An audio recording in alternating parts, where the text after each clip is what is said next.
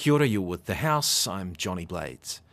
Today is the beginning of the last 3 sitting weeks of the 53rd Parliament. They'll be busy weeks because the government still has a lot it wants to finish before the House rises.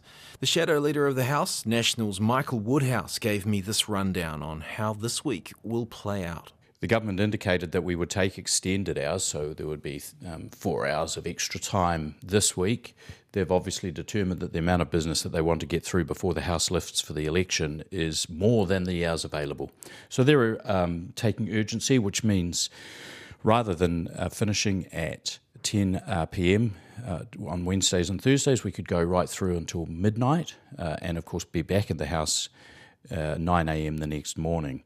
That has some implications for select committees who are also trying to tidy up work before the House rises. Select committees generally can't meet while the House is sitting. That's been a long-standing convention without the leave of the members. Generally, opposition parties don't provide that leave. So, we've got a big program. We've got the end of the water services entities 3 bills, the trilogy of bills. We've got the third one coming through. We've got the end of the RMA reform bills with third readings of those 2 pieces of legislation.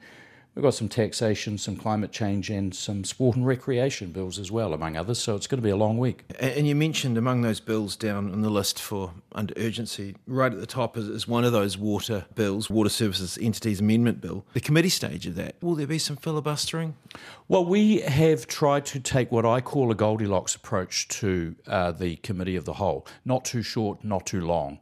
There's some really important technical elements of that and some proposals for changes that parties want to make. They were unsuccessful in Select Committee and they'll be commending them in the Committee of the Whole. I don't consider that to be filibustering, and indeed the ministers have actually actively participated in the examination of the bill.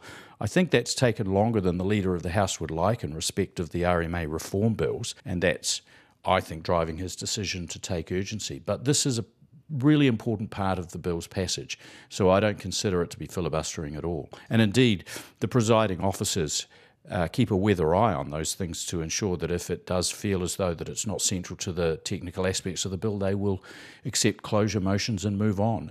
They didn't do that 2 weeks ago when we were considering the RMA reform bill, so I think that was good, robust debate. So there are all these bills under urgency, but you'll be dipping in and out because there's valedictory statements that get underway this week, really, don't they? That's right. There's a good number of MPs who've decided to retire from Parliament, and those valedictories start this afternoon with 3 Labour MPs. I think there's another couple of Labour MPs on Thursday afternoon, and next week the 4 retiring National MPs will have their valedictories on the 23rd of August. That's a Wednesday, I think. A couple of things about that. Firstly, valedictories are important certainly to the people who are giving them. It's a period of reflection on their time here in Parliament, what they've achieved. Often you hear a bit of political philosophy coming out. In my experience, MPs tend to be slightly more strident about those things on the way out the door than do you ever wonder, why didn't you say this earlier? Yes, and I won't name the people who I've thought that of, but that's often the way. But, look, politics is a hurry up and wait sort of a vocation. There are many things that individuals would like to do, but that they haven't been able to for a number of reasons. And I think it's interesting to hear from them about their perspectives. But also the valedictories are designed in a way that supporters and family members can come and listen. It's a big moment for them. And so they tend to be grouped geographically, for example, or by party. So today it's Labour's turn, and we're hearing from 3 MPs. I'm looking forward to hearing what they've got to say. Before all of that gets underway, of course, before urgency and so forth, actually, you've got to complete the budget stuff, the estimates debate, is that right? Yes. A central part of the budget examination by select committees is what they call the estimates debate. It's 11 hours long, and it dives quite deeply into the sorts of things that the government has or has not provided funding for. We've been doing that for a few weeks now, and we've got about 2.5 hours to go, so that should end this week.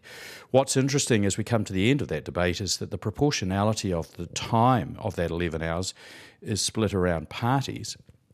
But of course, ministers have to do a lot of the replying, and so that comes off Labor's time mostly, a little bit of the Greens' time, of course. So we now have a situation where, with about 2.5 hours to go, only 30 minutes of that time is allocated to Labor.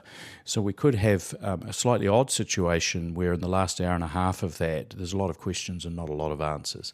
Now, it seems a little odd, but that's one of the features of the estimates debate. We'll try and make that as interactive as possible right through to the end, and that's the important sort of negotiation process between the leader and shadow leader and the business committee.